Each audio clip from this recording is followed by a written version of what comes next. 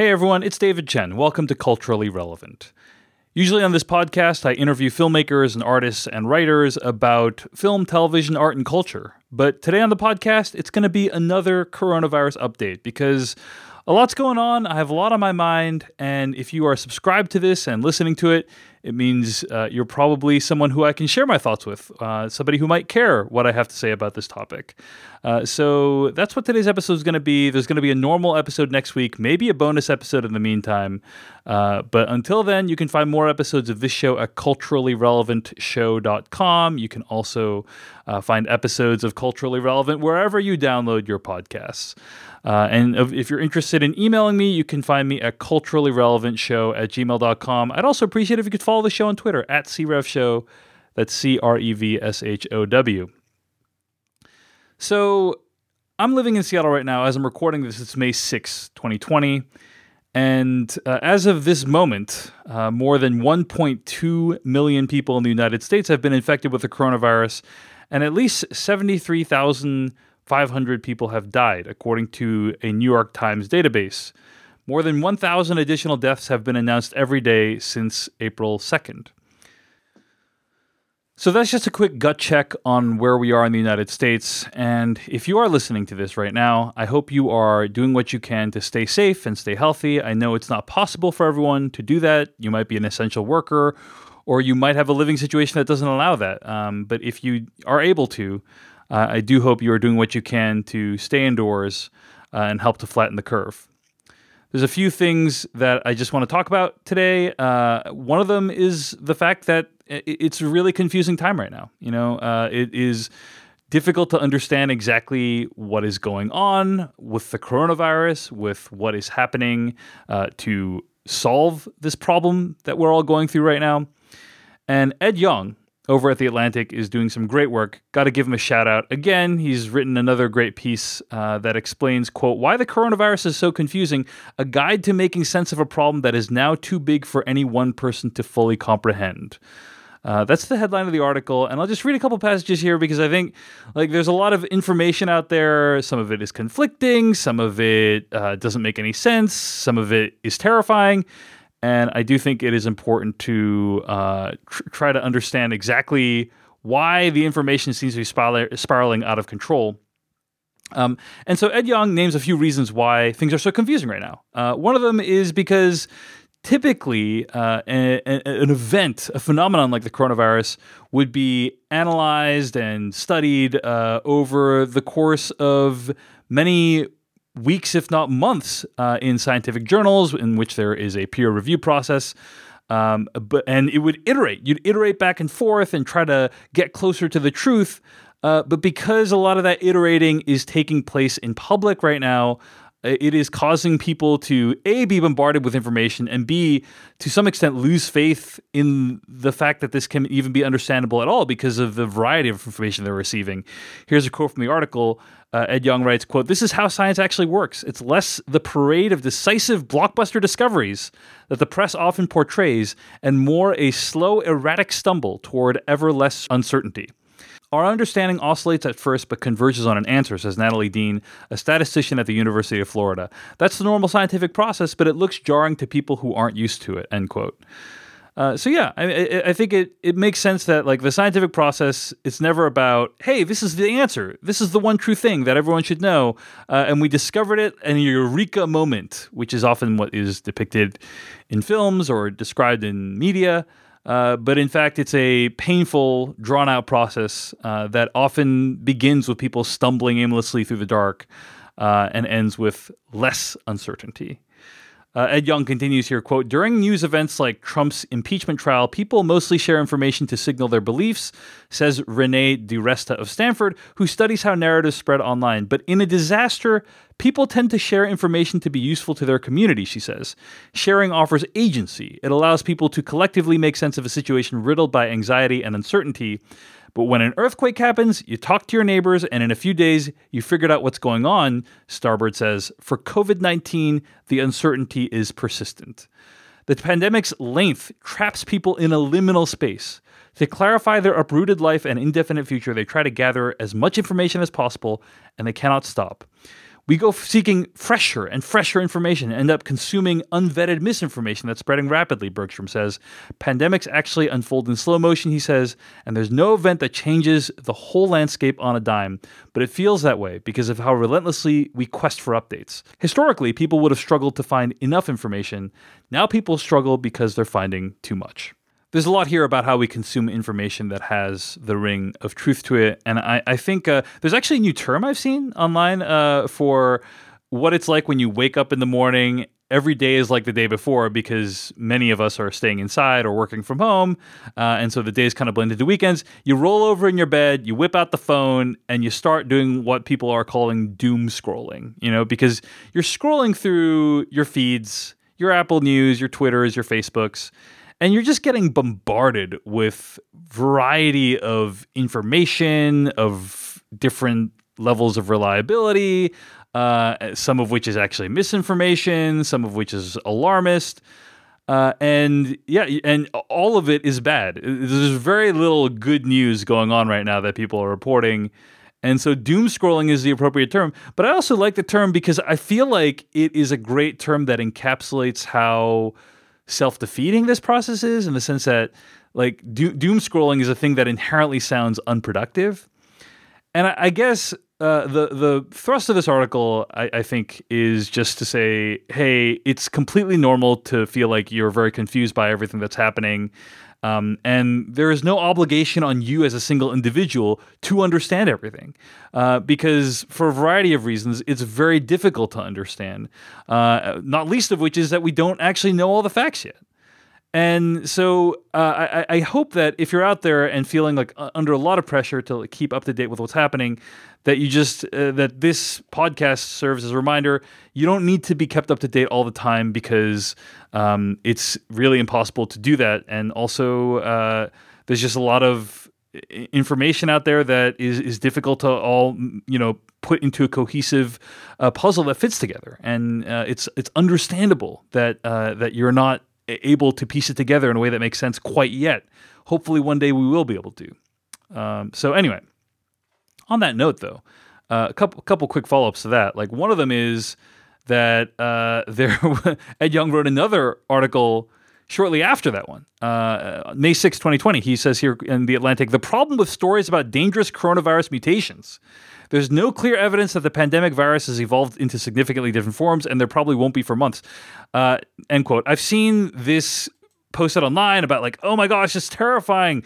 The coronavirus is evolving into new mutations, and it's like indestructible. And who knows? That may or may not be true. But Ed Yong writes here, quote, it will take time to know whether different strains of the new coronavirus even exist, let alone whether there are any more dangerous or less dangerous than the others. Any claims of that kind should be taken with a grain of salt for the next several months, if not longer.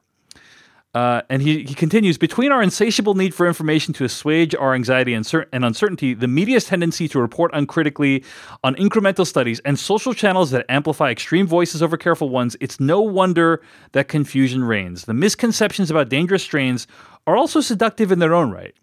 If we believe that the virus has changed into some especially challenging form, we can more easily explain why certain people and places have been hit worse than others.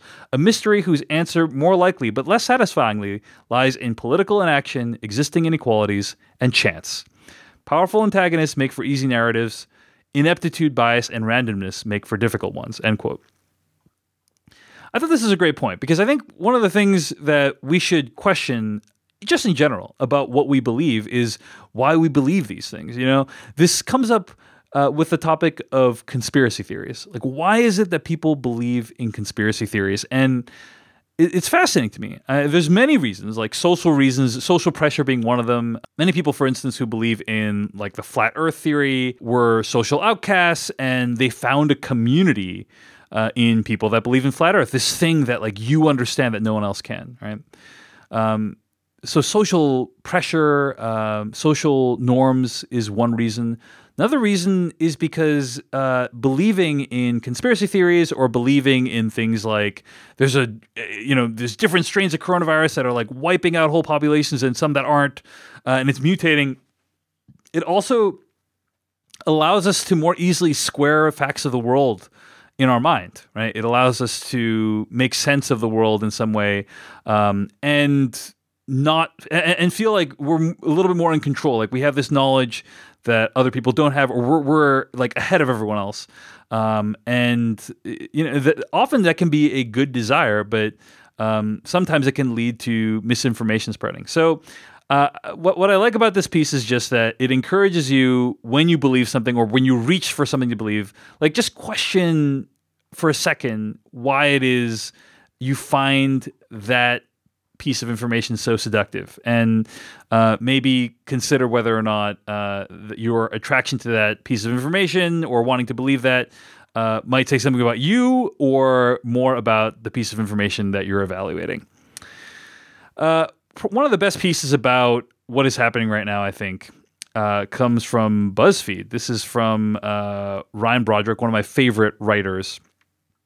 And he wrote an article entitled, "We will never agree on what happened during the first wave of the pandemic, and that will make it harder to survive the second."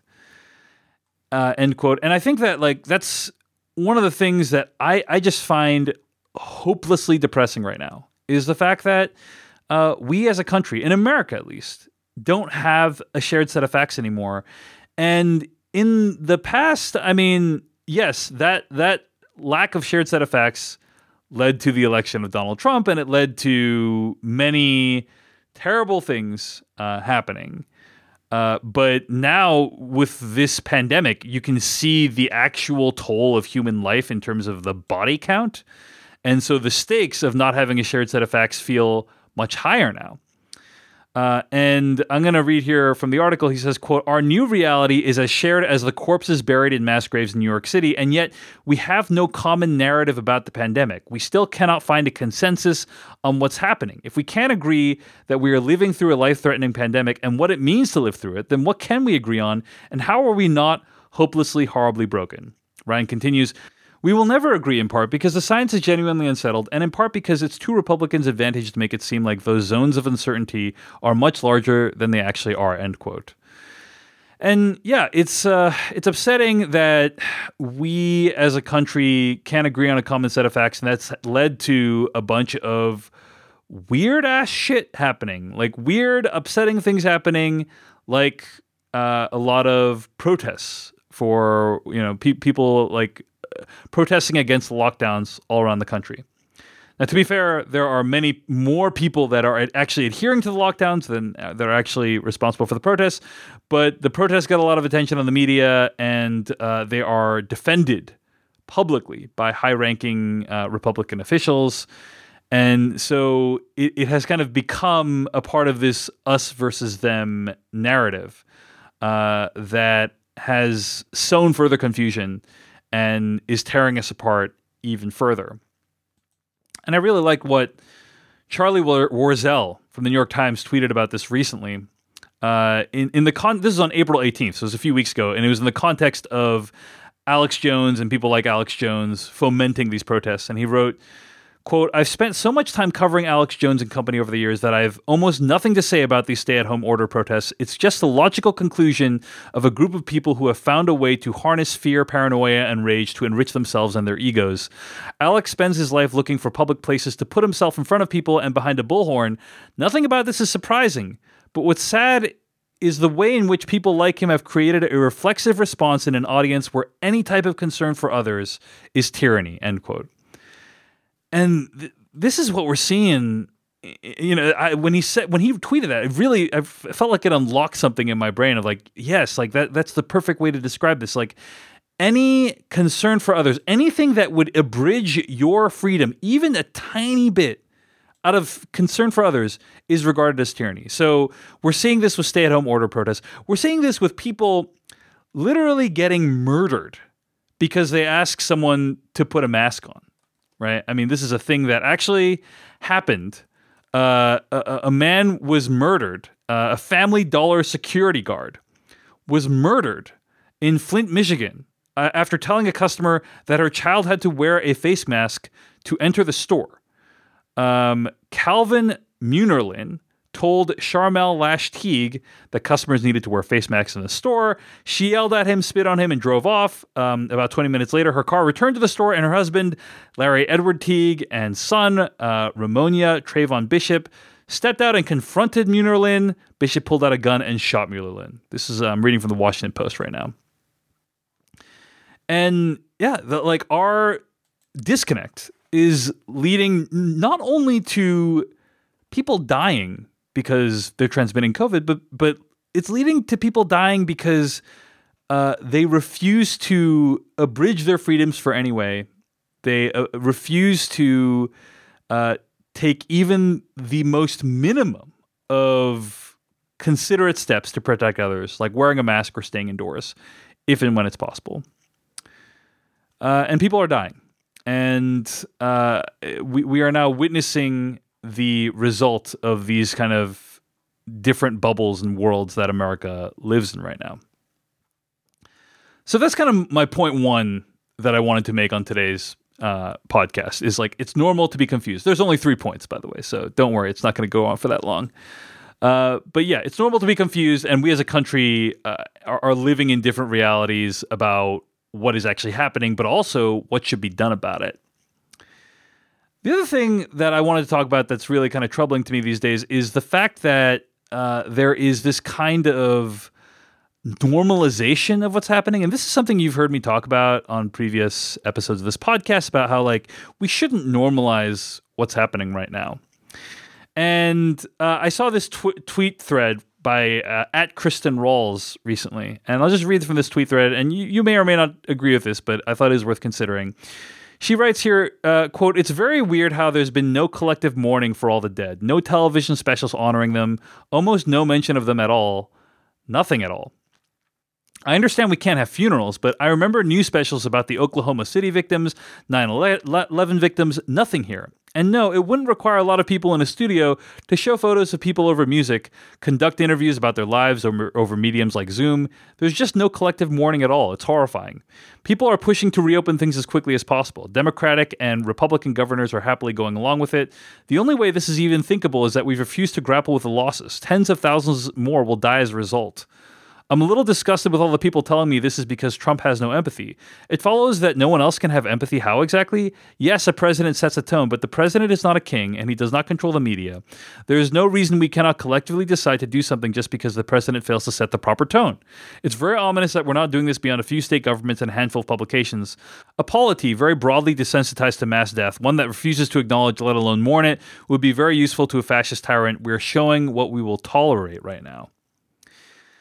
And, you know, I don't necessarily agree with everything in that tweet thread, but I think there's a lot there about, again, in the United States, 73,500 have died, right? And if you compare the deaths to other mass casualty events that we've had, I just think of like, I don't know, Columbine, 9/11. I mean, obviously that's a widespread in terms of number of deaths, but like, if you think of like how much media attention was devoted to like each of those things, you know, hundreds of hours of media attention was devoted to those events, and not only the events themselves, but also the people that died in those events. You know, the people.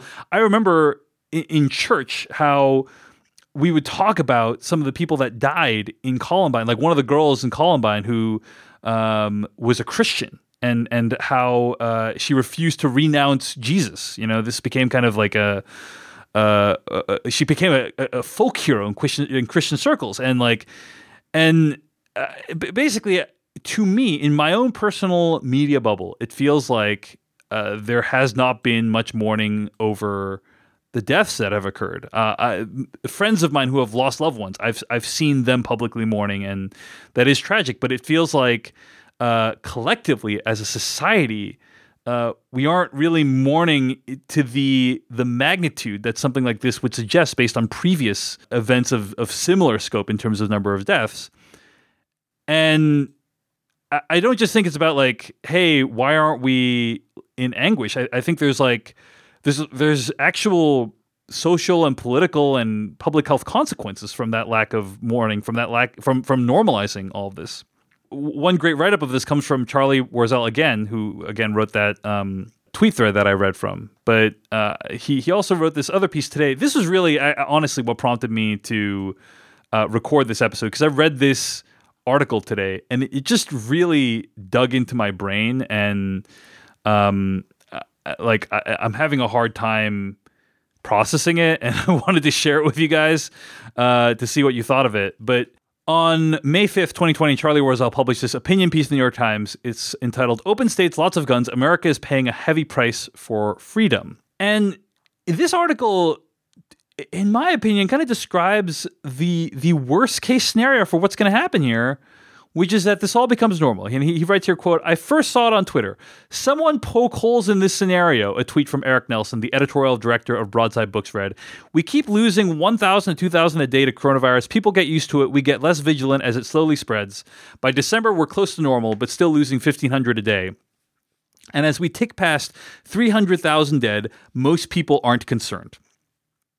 This tweet hit me, Charlie Warzel, like a ton of bricks because of just how plausible it seemed. The day I read Mr. Nelson's tweet, 1,723 Americans were reported to have died from the virus, and yet their collective passing was hardly mourned. After all, how to distinguish those souls from the 2,097 who perished the day before, or the 1,558 who died the day after? Such loss of life is hard to comprehend when it's not happening in front of your own two eyes.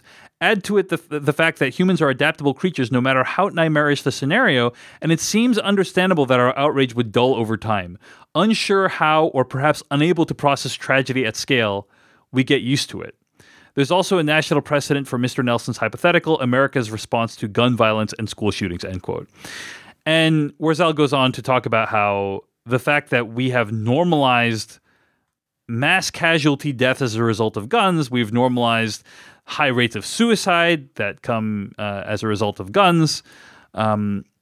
It kind of presents a template for how America might just become okay with coronavirus. Like one day in the future, we're just going to be okay with like, hey, you might get shot if you go to church or if you go to Walmart. Similarly, you might get COVID and die if you go to the supermarket. Like that's what might end up happening in this country. And nothing I've seen about how we are handling this as a country tells me that like it's not going to end up that way. Like it feels like that's a very distinct possibility. And the thing that I keep coming back to is that it didn't have to be this way. Yes, there were always going to be a lot of people that died, but I mean, there's many countries that have solved this problem already, or have certainly come way closer to solving it than us. And similar to how we experience mass casualty gun deaths, it's like we also are seemingly willing to just accept, hey, lots of people might die for this.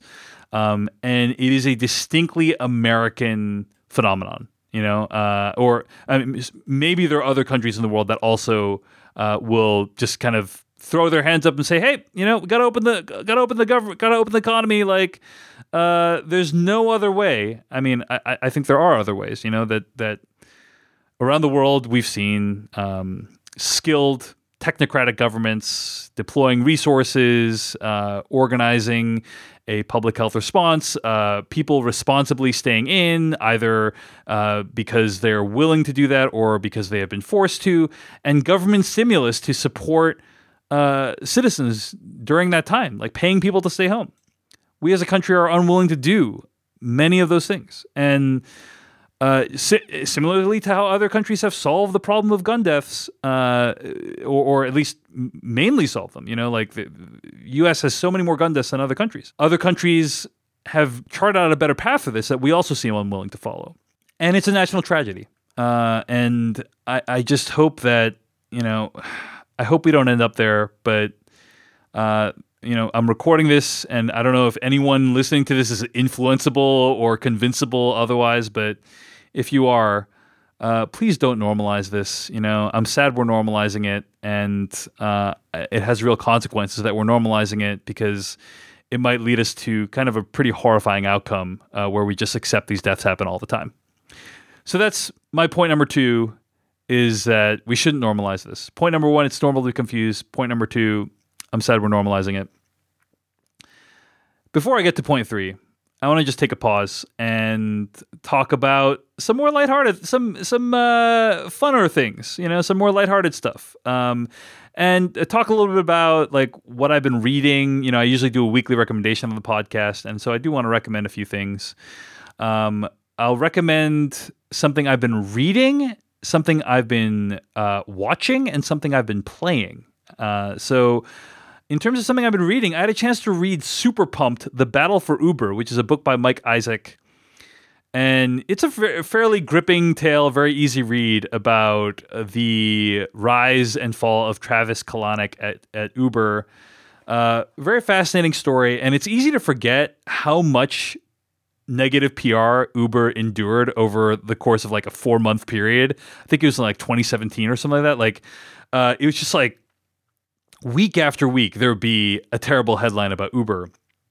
And fascinating about the book is also the fact that Mike Isaac became a part of the story. Like, one of the people who was trying to oust Travis Kalanick from the CEO position used Mike Isaac as a bargaining chip's not the right word, but like as a stick, not the carrot, but the stick, in terms of trying to like he threatened to leak stuff to Mike Isaac, and then like that would basically put Travis in a terrible position. And it's just fascinating to read a story from somebody who is in the story, like unwittingly became part of the story.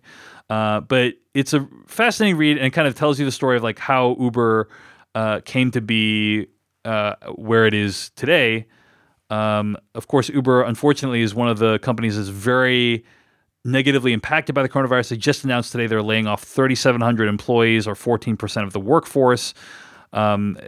Essentially, many Silicon Valley companies, many companies in general that rely on people being willing to share their belongings is not, they're not doing well right now, and they probably won't be doing well for a while. Sharing belongings, public space, like theaters. So I hope if you're out there and at one of the if you're one of the people impacted, I hope you're doing okay, and I'm sorry that you are going through this. But the book is Super Pumped. It's The Battle for Uber. It's an interesting story about what happened with the rise and fall of Travis, the CEO of Uber, former CEO. Something I've been watching is The Skywalker Legacy. This is a documentary about the making of Star Wars Episode 9, The Rise of Skywalker. I had been waiting for The Rise of Skywalker to hit Disney Plus, which I subscribed to because I didn't want to pay $20 for The Rise of Skywalker, which is a movie I didn't like very much. And I was hoping that this documentary would be on Disney Plus along with Rise of Skywalker. And sure enough, when Rise of Skywalker debuted, The Skywalker Legacy was there. And I'm probably going to record another episode about just this documentary, but I just want to say I thought it was very, very enjoyable, and it gives you a real appreciation of how much work goes into any film, even a bad one, even one you don't like. The sheer amount of effort and artistry that went into Rise of Skywalker is staggering. And Skywalker Legacy will give you a good sense of that. So that's The Skywalker Legacy. You can buy that. It comes with Rise of Skywalker on a lot of VOD platforms. It's also streaming on Disney+. And finally, I wanted to talk a little bit about this game I've been playing called Frostpunk. Frostpunk is a game where you're in a post-apocalyptic world, and you, the player, are in charge of humanity's last outpost. And this game is great. I mean, it's kind of like SimCity, but it's like a steampunk version of it. And you're like combine maybe SimCity with Mad Max Fury Road, and that's Frostpunk. It is relentlessly bleak. I mean, it is a game that is so depressing that like it's almost comical how depressing it is, because basically all these people are stuck in the middle of the wilderness. It's like a nuclear winter or post, global warming winter or whatever the hell. And everyone is freezing to death and you need to save them. You're the only person that's going to save these people. And every now and then you get little updates, like little pop-ups in the game. And, if you're playing The Sims or if you're playing SimCity, it'll be like, hey, you built a university. Congratulations. It'll be something like that. In Frostpunk, it's like, we found a child frozen to death near the graveyard. Now you must tell her parents that she's dead. And it's like, wow. That's... I mean, it's like just remember, like think of that, but like that's the aesthetic of the entire game is just relentlessly terrible things happening to all these people that you're overseeing. And what's also interesting about it is like inevitably the game becomes a commentary on what it means to rule people, because as the game goes on, you need to make all these terrible decisions about how to govern, right? Because people get unhappy, people are unruly, they want things. They are an endless pool of want. That you're not doing things exactly the right way, or too many of them are dying from frostbite, or too many of them are becoming amputees because of all the conditions you put them under. And you, as the leader, you can either accept that they'll be less productive and likely to overthrow you and unhappy, or you can try to placate them using force, or you can choose between like order and religion, which are the two paths that eventually lead to kind of totalitarianism. And it's like, if you want to succeed, basically, the game seems to be saying you need to choose a path in which you are controlling people by force or through propaganda, and it's pretty troubling. So you might ask, why, David? Why are you playing this game Frostpunk during this terrible time? And I think playing a game like this, it helps me to get out my negative emotions and my worries and my concerns into this game, and leave less of that for real life. It might not work the same for you. It might enhance or exacerbate your own feelings of despair. But for me, it's something that works, and that's why I recommend it. It's really, really well done game. Most games that are like this, like Civilization or whatever, I just find it. I don't have the patience for them, because I'm like, I don't want to manage all these resources. I just want to go in and shoot some things or whatever.